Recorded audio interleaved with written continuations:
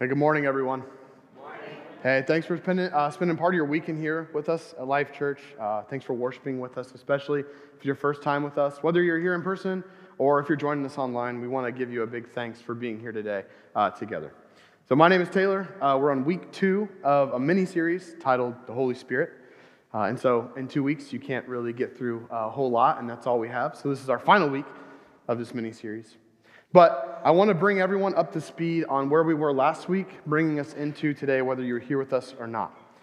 So last week, we talked about the Holy Spirit, obviously. There was a lot of different subject matters that we covered, but the big thing was this. To start off, we said there are things the Holy Spirit is and things the Holy Spirit is not. The big thing we said the Holy Spirit is not is the Holy Spirit is not just a power that you use for your own benefit or for the benefit of others. And the Holy Spirit is not an it. The Holy Spirit is a person, is the third person of the Trinity, the triune God, the Father, the Son, and the Holy Spirit.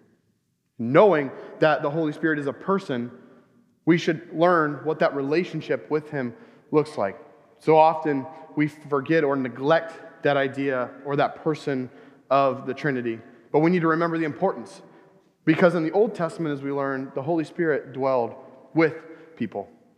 But now, as believers and because of Jesus Christ's sacrifice, the Holy Spirit dwells within His people. The Holy Spirit is the very breath that sustains us right now. But for the believer, He indwells you. So we need to learn what this relationship is like. And so from where we were in the Old Testament to where we're at today, we have a God who loves us so much that He chose to send us His Son, who then sent us His Holy Spirit. And the big thing we have to remember is that we're witnesses of Jesus Christ to the ends of the world. That God will use us as the indwelling, and He will let us witness to Him and testify to Jesus Christ. They use the example of how it's like the Holy Spirit's standing over your shoulder and He's shining a light on Jesus. He does that for us.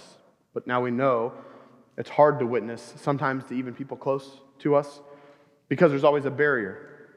People will deny, people will be discouraged, people won't understand, not everybody's going to say yes. But the point is you have a purpose to witness because the Holy Spirit is a witness to all things, past, present, future. He's eternal. He is a person of God. And so this week we're going to transition now from knowing that we're to witness as believers, and we're going to talk about how do you walk with Him, the Holy Spirit. And so a couple things I think you'll see today, at least I hope that you see today. Number one is that the Holy Spirit, being a person, means that we have to understand He will call us to do things, and our obedience to Him matters.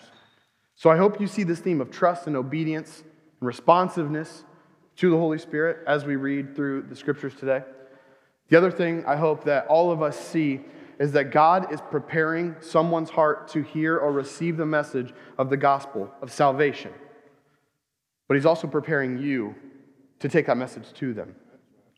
So I hope you see that theme within here, because I think for us, if we're honest, there's a lot of barriers to getting there, though. I think one thing we miss out on is we make a lot of excuses as to why we can't or why it's challenging. And then we wonder why the Holy Spirit's not operating in our life, but we're not really devoting time to listening to Him. So another big thing I want us to recognize would be, are we sitting and listening and following and obeying the prompting of the Holy Spirit so God can do what only He can do through you? So as we look through these themes today, I want us to recognize that there's an importance for that. So we're going to land in Acts chapter 10, and if you've never read a whole chapter of the book of the Bible today, we're going to check that off your list. We're going to read all of Acts chapter 10, and we're going to segment it up into different sections. So, starting Acts chapter 10, verse 1, it says this. At Caesarea, there was a man named Cornelius, a centurion of what was known as the Italian cohort, a devout man who feared God with all his household, gave alms generously to the people, and prayed continually to God. About the 9th hour of the day, he saw clearly in a vision an angel of God come in and say to him, "Cornelius." And he stared at him in terror and said, "What is it, Lord?" And he said to him, "Your prayers and your alms have ascended as a memorial before God.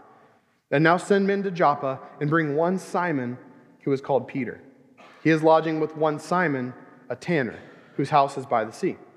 And when the angel who spoke to him had departed, he called 2 of his servants and a devout soldier from among those who attended him. And having related everything to them, he sent them to Joppa. Now, first thing we need to understand is who Cornelius is, because this plays a big role in the entire story of Acts chapter 10, obviously. So if you go into history, one unique thing is, as you read Scripture, a lot of time it looks like something happens. But through history, most people would agree that this event right here takes place roughly 10 years after Pentecost. Not an immediate thing, but there's significance to that. But the other thing we have to remember is, regardless of whether it was 10 years or one day, Cornelius is a Roman centurion of the Italian cohort. Big deal, right? Because we're talking about the Holy Spirit moving, but here's a man, the Roman centurion, meaning he led Roman soldiers of the Roman Empire. There's a relationship barrier here. The Romans were the one who handed over Jesus to the Pharisees to say, crucify him, to lead him to his death. Now, knowing that about Cornelius, it says that he was a devout man, a God-fearing man, he and his entire household. Well, as we continue to read the story, we know that from the beginning here, Cornelius is not saved. Cornelius had not heard the gospel message yet, but he had an understanding of who God was. So this is where people debate about, well, how did he come to know God if he hadn't heard the gospel message? How could he be devout and fear God if he didn't hear the gospel and wasn't saved? Well, many theories, right? One is that he went through a conversion process that was offered to people at the time where you could become Jewish, but you couldn't really become Jewish, because if you're not purely bred, purely born as a Jew, you can't live as a Jew. But you could convert to the same ideas, the same principles, and same understandings of a Jew. So at the time, there's this theory that, well, maybe he converted to become Jewish. Well, whether you agree with that or not, this is really what matters, and the text will go on to reveal this to us later. He knew of Jesus. He knew of Jesus' ministry. He knew from his baptism all the way to the death. He knew the story of Jesus and still chose to follow him, knowing the Romans put Jesus to the cross. They allowed the Pharisees and the Jewish leaders at the time to declare him a false Messiah, right? So that's a little bit of history of what's happening here. But he has a limited understanding of God. He does not have the gospel. He is not saved. Therefore, he has not understanding of everything in totality of who Jesus is or what God's capable of doing. But what we do know is, because of that faith and because of knowing as much as he could with the resources around him, that he and his family feared that God. So much so that it says that his prayer and his alms were presented before God as a memorial, devoted in his faith. But here's the problem. That's all good and well. He's a good person. Later we'll read he was actually liked by the Jewish nation, which is interesting. That's all good and well, but he's still a man who did not have the gospel message. The message of salvation had not reached him yet. And he still needs someone to share the gospel to be saved. He's still missing something, even though he was faithful. And then we see this vision. This vision is given to him. Now think about it for a second. You have this idea of who you think God is, the God that you're serving, whether you think you know everything or not. And you have the one and only time of a recorded vision for Cornelius, and he knows beyond a shadow of a doubt that is God. I think his vision is sometimes our problem. You see, he wasn't seeking another vision to confirm the vision that he was given.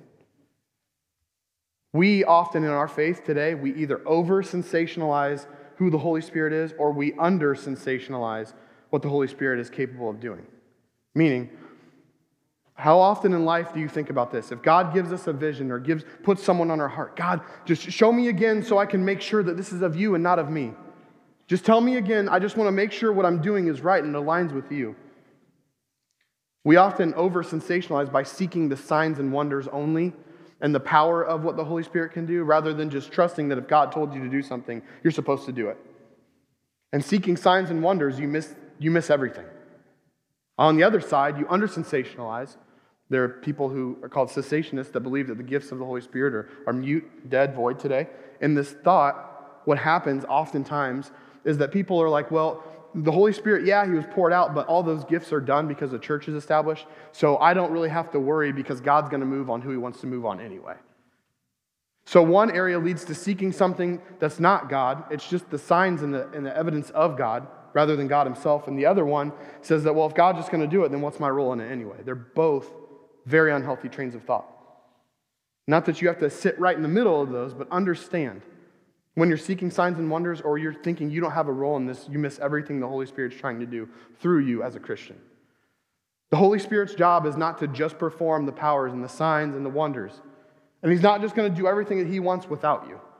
You have a role. He dwells within you. So we need to understand what this is like. So we'll go in now, and Peter is going to have a vision, and we'll read about this starting in Acts chapter 10, verse 9. Yeah, I can't read that, so I got to look back.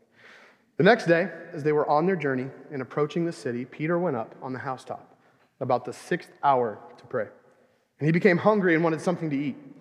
But while they were preparing it, he fell into a trance and saw the heavens open and something like a great sheet descending, being let down by its four corners upon the earth.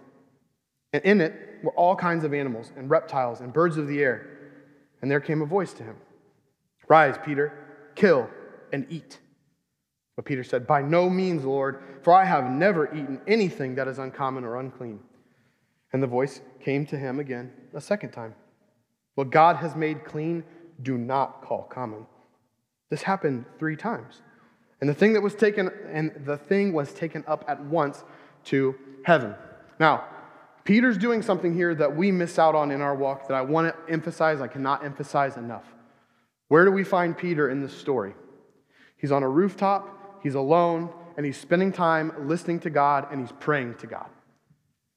We won't do that.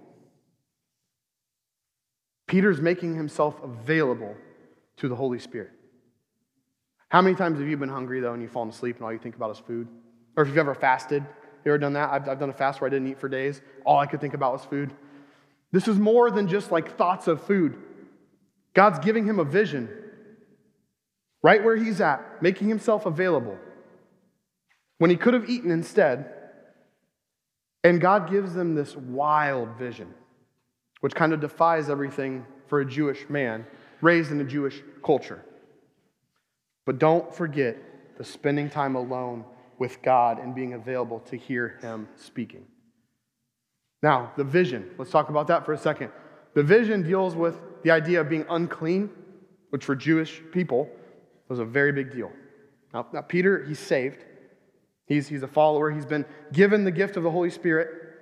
But all he knew growing up was Jewish laws and Jewish culture. And so God tells him, here's all these animals. Peter, kill and eat. And he was like, no, by no means would I do that, God. To me, this is comical. Why? Back in the beginning passages we read, where's Peter staying? He's staying with Simon the tanner. He's staying with a man who is around dead animals, potentially unclean animals, and he's living with this man. He's dwelling with him right now. Pull back for a second and think about this. How often when we get into a religious mentality or a black and white mentality of do this but don't do this, he's talking to God and he was like, I will not eat anything that makes me unclean. I never have. But I needed a place to stay, so it's just a tanner. I know he's unclean, but that's fine. You know how often he would have had to purify himself if the tanner himself was unclean? Just to be in the same house as him? We make exceptions, though, in our faith, and we say, well, this one, I know for sure I won't do that because that's bad, but this thing over here, that's not as bad. Listen, it's all or nothing here, though. We make excuses so often as to what we will and what we won't do based on what's easiest or makes most sense to us. And this vision didn't make any sense. For a Jewish man to be told by God, who gave them the laws of purity and the food rights, he says, kill and eat, even the unclean. That's crazy. And then Peter, in typical Peter fashion, he was like, no, no, God. And God's like, and listen to this, the God of the universe, the God who created every one of us, the God who breathed the breath of life into his creation that sustains us, tells him, hey, listen, don't tell me what's clean and what's not. I'm telling you something right now. It doesn't contradict God. It contradicted Peter's train of thought. As we know, there's a reason God gave him this vision. There's a purpose behind this vision. But that's our typical response. When we don't understand what God is saying, we just put him in a box and say, well, that makes no sense. So there's no way I could ever see that happen.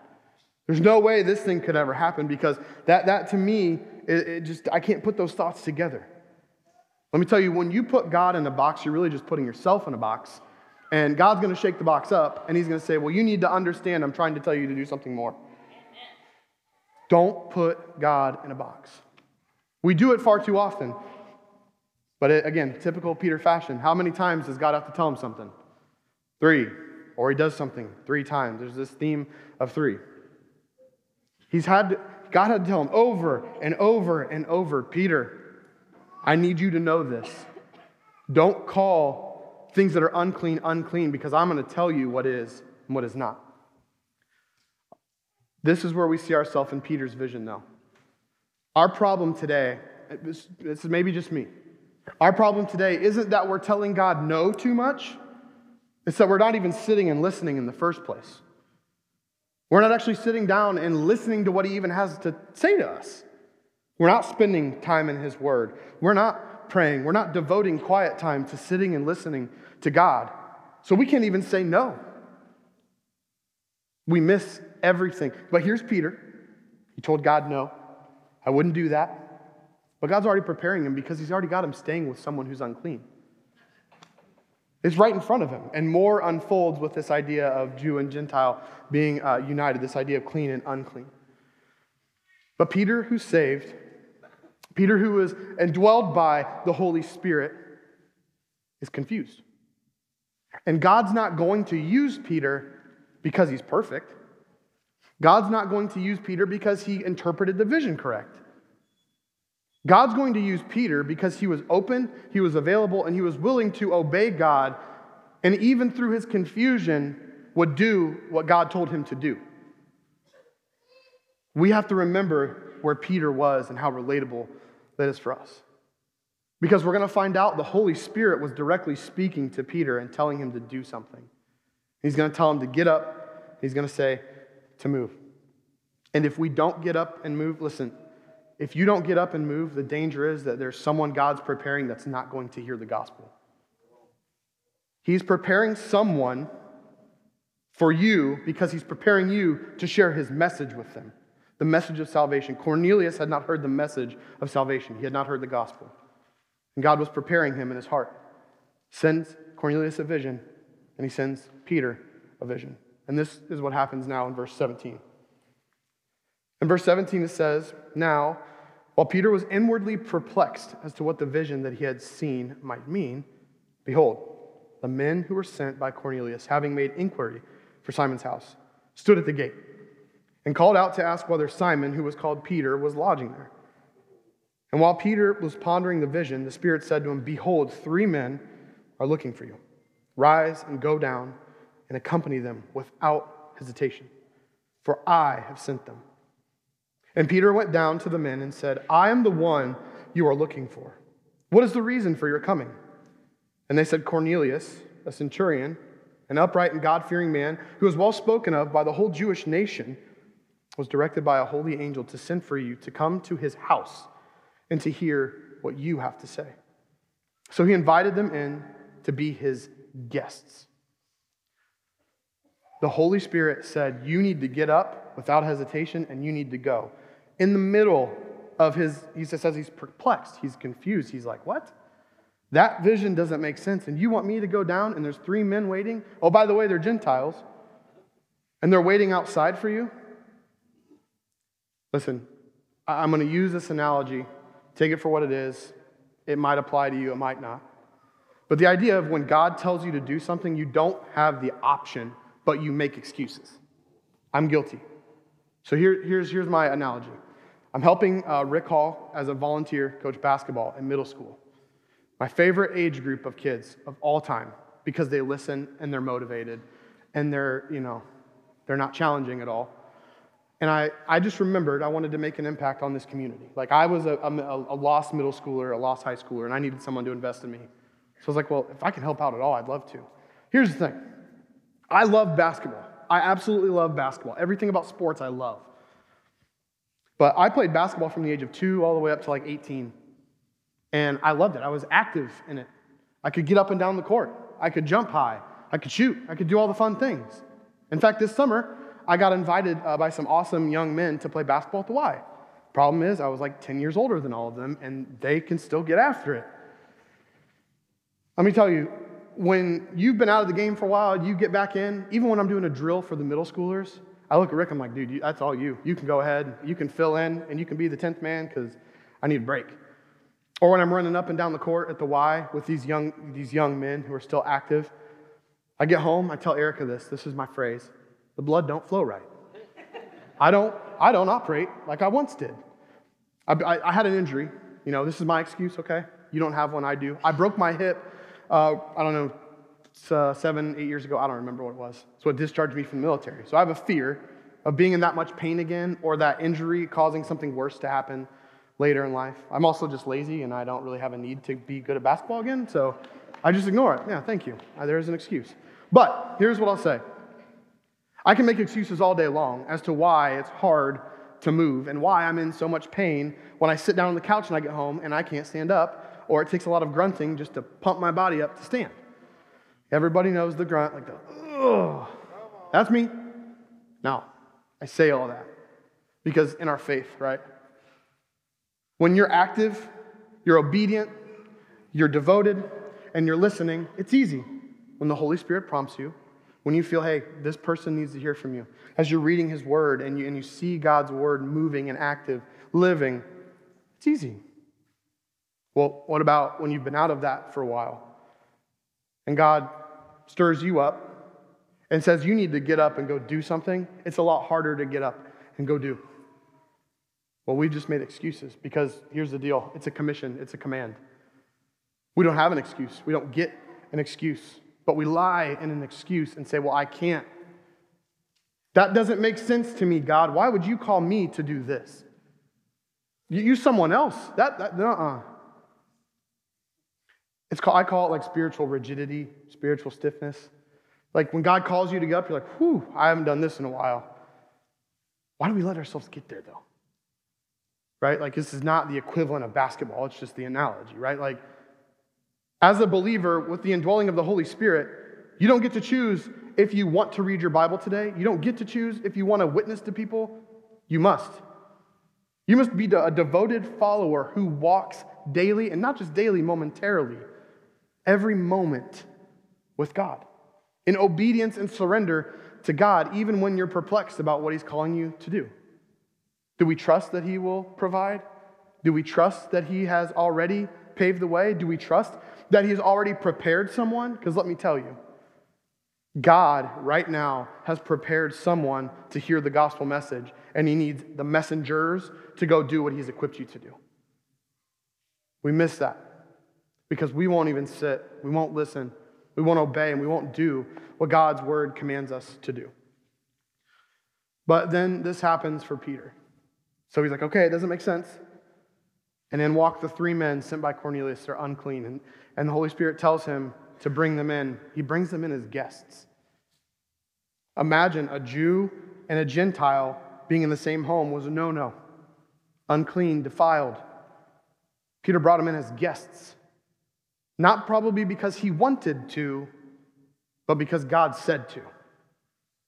And he opens up his home to these men. And he's like, I just want to know why you came to me. Because I just had this crazy vision, and you're here. Well, remember, God is moving, and He's preparing the way. So now we get down into verse 23, the rest of verse 23. And it says, the next day, he rose and went away with them. And some of the brothers from Joppa accompanied him. And on the following day, they entered Caesarea. Cornelius was expecting them, and had called together his relatives and close friends. When Peter entered, Cornelius met him and fell down at his feet and worshipped him. But Peter lifted him up, saying, stand up. I too am a man. And as he talked with them, he went in and found many persons gathered. And he said to them, you yourselves know how unlawful it is for a Jew to associate with or to visit anyone of another nation. But God has shown me that I should not call any person common or unclean. So what I was sent for, I came without objection. I asked then, why you sent for me? And Cornelius said, 4 days ago, about this hour, I was praying in my house at the 9th hour, and behold, a man standing before me in bright clothing, and said, Cornelius, your prayer has been heard, and your alms have been remembered before God. Send therefore to Joppa and ask for Simon, who is called Peter. He's lodging in the house of Simon, a tanner by the sea. So I sent for you at once, and you have been kind enough to come. Now, therefore, we are all here in the presence of God to hear all that you have been commanded by the Lord. Cornelius is sitting, expecting that God was going to do what he promised he would do. And not only was he standing there, he wasn't by himself. The vision was to Cornelius to send men to come to him. It says he gathered everyone around him. Listen, Cornelius did not know the message of salvation was coming to them. He didn't know any of that. What he did know, within his own knowledge, was that God is going to do something and you need to be ready. Cornelius is standing there, unsaved, but trusting. And he knew that the message from God was not just for him, that other people needed to hear what was about to happen. With an expectant heart, he's awaiting and trusting and obeying in God. Remember last week we talked about when the Pharisees and the apostles were together, and the apostles are standing before the Sanhedrin, and they're like, all right, listen, we can let these men go, and if it's of man, it'll all fall apart. But if this is of God, no one will ever be able to stop it.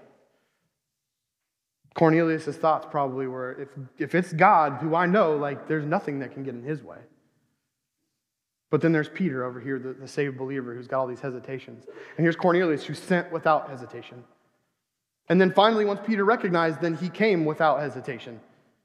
And here's both men together in the first interaction. Remember, Peter cut off a Roman soldier's ear. Peter had a temper. He had a lot of problems. He was known for being with Jesus. Think about this. Do you think that Peter and a Roman centurion would ever get along in a room? And oh, by the way, Peter's like, I shouldn't even be here. Peter falls down at his feet.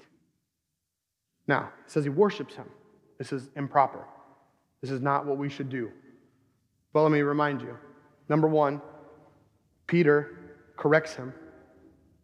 He didn't know necessarily this idea of worshiping God and God alone. I'm not saying he did or didn't. There's a lot of gray area here, but what I do know is that I personally, through the study, feel that the reason he fell down was probably because he watched God move.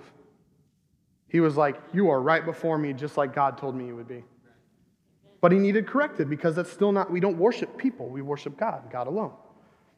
And look what Peter says to the Roman, who he's not supposed to associate with. He says, get up. I too am a man. That is not how they viewed one another. That's why Peter was like, I would never be unclean. I would never defile myself. But here he is, he's picking up a Roman centurion. He's like, get up. We're the same. We're the same. This idea of clean and unclean being together because God told him, don't tell me what is and what isn't. We have to remember, as a messenger, or even as someone who's still preparing their hearts to receive the gospel, God will not withhold the truth from someone who truly wants to hear it. He's going to open the eyes and the hearts of someone to the message of salvation. The question is he going to hear that through you? Are they going to hear that through you? When you're praying, it shouldn't be, God, what is it you're doing? It shouldn't be, is God using me right now? It should be, how are you using me and who is it for? We shouldn't question if God is moving. The question is how, when, and where. Because he's operating in the life of the messengers. He brings Peter to the Roman centurion's house, and everybody is standing around and listening. Going into verse 34 now, it says this. So Peter opened his mouth. Peter does that a lot.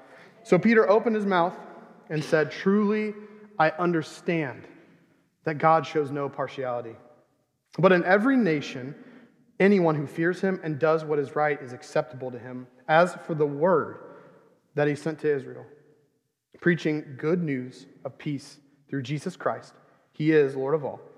You yourselves know what happened throughout all Judea, beginning from Galilee after the baptism that John proclaimed, how God anointed Jesus of Nazareth with the Holy Spirit and with power. He went about doing good and healing all who were oppressed by the devil, for God was with him. And we are witnesses of all that he did both in the country of the Jews and in Jerusalem.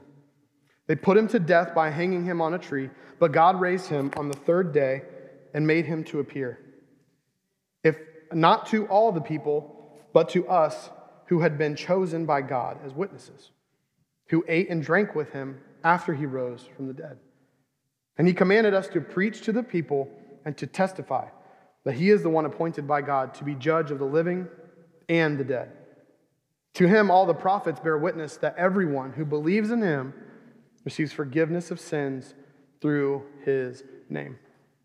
Just like Cornelius realized, like, this message that God's bringing isn't just about me, here we see Peter saying, oh, this isn't about me either. I'm to bring something to them. As a believer, with the indwelling of the Holy Spirit, you have something a non-believer does not have. They need it. You are chosen and called and commanded to share that with the lost. There's an urgency for us to get up and to move. And this is where the ideas that Peter had, that the perplexing ideas that this doesn't make sense, all break down. He's like, I now understand that this message is not just for me. It's not for these Jewish people. It's for everyone who would receive it. Last week, when we talked about the apostles before the Sanhedrin, what's one thing that Peter did and the apostles did before the Sanhedrin themselves? He proclaimed the gospel. And right here, he realized his entire purpose was not for more signs, was not for more wonders, was not to tell them that they've got to do something all on their own. The one thing Peter knew was that he was there to share the gospel message of salvation for everyone to hear. You're going to watch what happens now at the end of this chapter. In verse 36, in verse 44.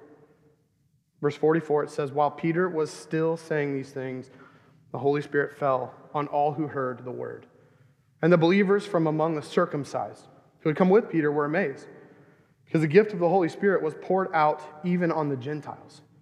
For they were hearing them speaking in tongues and extolling God. Then Peter declared, can anyone withhold water for baptizing these people who have received the Holy Spirit just as we have? And he commanded them to be baptized in the name of Jesus Christ. Then they asked him to remain for some days. I'm going to invite the worship team up now as well. The Holy Spirit, this matters. This story is huge for every person in this room, for every believer who is not pure-blooded, born Jewish, because we are all Gentiles. Every single person in here. Originally, this message had not spread to Gentiles yet. Now, many historians and different evidence says, well, maybe some of the Gentiles had received the outpouring of Spirit, but this was where the gateway for the Gentiles receiving the outpouring of the Holy Spirit took place. From a Roman centurion who brought everyone around him to hear the message because God was preparing their hearts. The reason that Peter, look what Peter brought people with him. He didn't have to. He brought people with him also to bear witness. And they're like, whoa, they're receiving the same Holy Spirit that we receive. It's the same God for everyone who believes. And everyone there, their hearts were already prepared. They just needed to hear the message. They needed to hear the gospel that Jesus Christ did die for your sins. That everything that he did was true. You were a witness to it, in fact. What you saw from his baptism on, you know what happened. But to add to that, he did resurrect from the dead. He did ascend into the right hand of the Father. He is returning to be the judge that God appointed. He will forgive your sins. He declares the gospel for people who needed to hear it. Their hearts were prepared. And it wasn't until Peter was standing there listening and being open, he says, oh, that's what this is for. It's not about me. It's not about God using me and showing signs and wonders through me. It's about how is God using you to bring people to him. There's an urgency to get up and to move. This is what we have to remember today, too. Walking by faith. Walk in the Spirit. Walk with the Spirit. If you try to do things on your own, you will not produce fruit.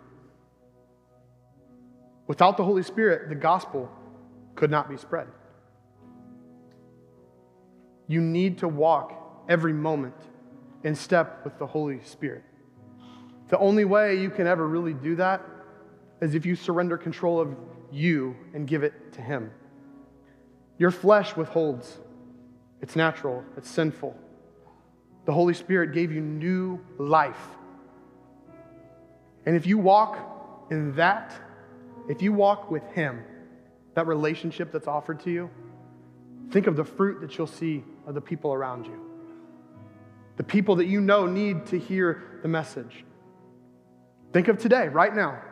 There could be someone sitting next to you. There could be someone in front of you. When you go eat at lunch, there could be someone there. When you go home with your family, there could be someone there. When you go to work, someone could come in. Maybe it's a coworker. Maybe it's a friend. The point is this. If you are indwelled by the Holy Spirit, you're called by God, you're commanded by God, He's prepared you and is preparing you because someone else needs to hear the gospel message through you to be saved. So I have a challenge for us all then, if we can. This is just 7 days, and I pray it would just become a lifestyle. Just for 7 days. Can we sit for 30 minutes in silence? Don't do anything. Don't listen to worship music. Don't drive. Don't do any task. Spend time before and after reading the Word and praying that God would reveal something to you. And listen, if you feel prompted in that time in the next 7 days, in those 30 minutes, do something.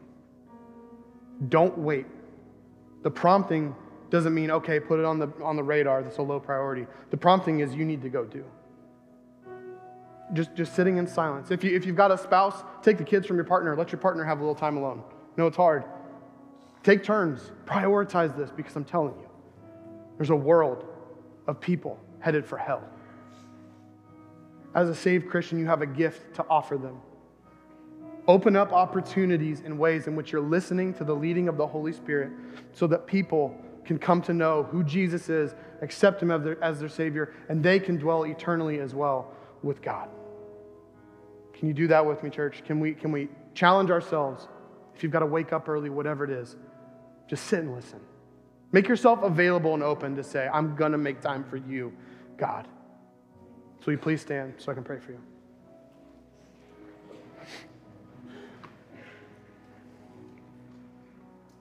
God, it's so hard sometimes to know what we're doing. A lot of times it doesn't make sense to us. A lot of times we try to do too much without listening to you. I pray that this week that you would give us a healthy conviction to just sit and listen, to respond to your call, to be obedient and to be faithful to your word. Let us be mindful of who you are, God. Holy Spirit, illuminate Scripture to us this week as we read. Show us the importance of what it is we're here to do and who it's for. It's not a matter of if, God. It's a matter of when, and we know that. So bring that awareness to us. Bring that conviction to us. I pray that we can remember that your Holy Spirit dwells within the believer. You've already prepared us, and you're preparing someone else. And I pray that we would remember this as a church, that we would take that call to action and to not just say and not just think and not just feel, but to do. And all of it goes to your glory, God. And we love you. It's in Jesus' name we pray. Amen.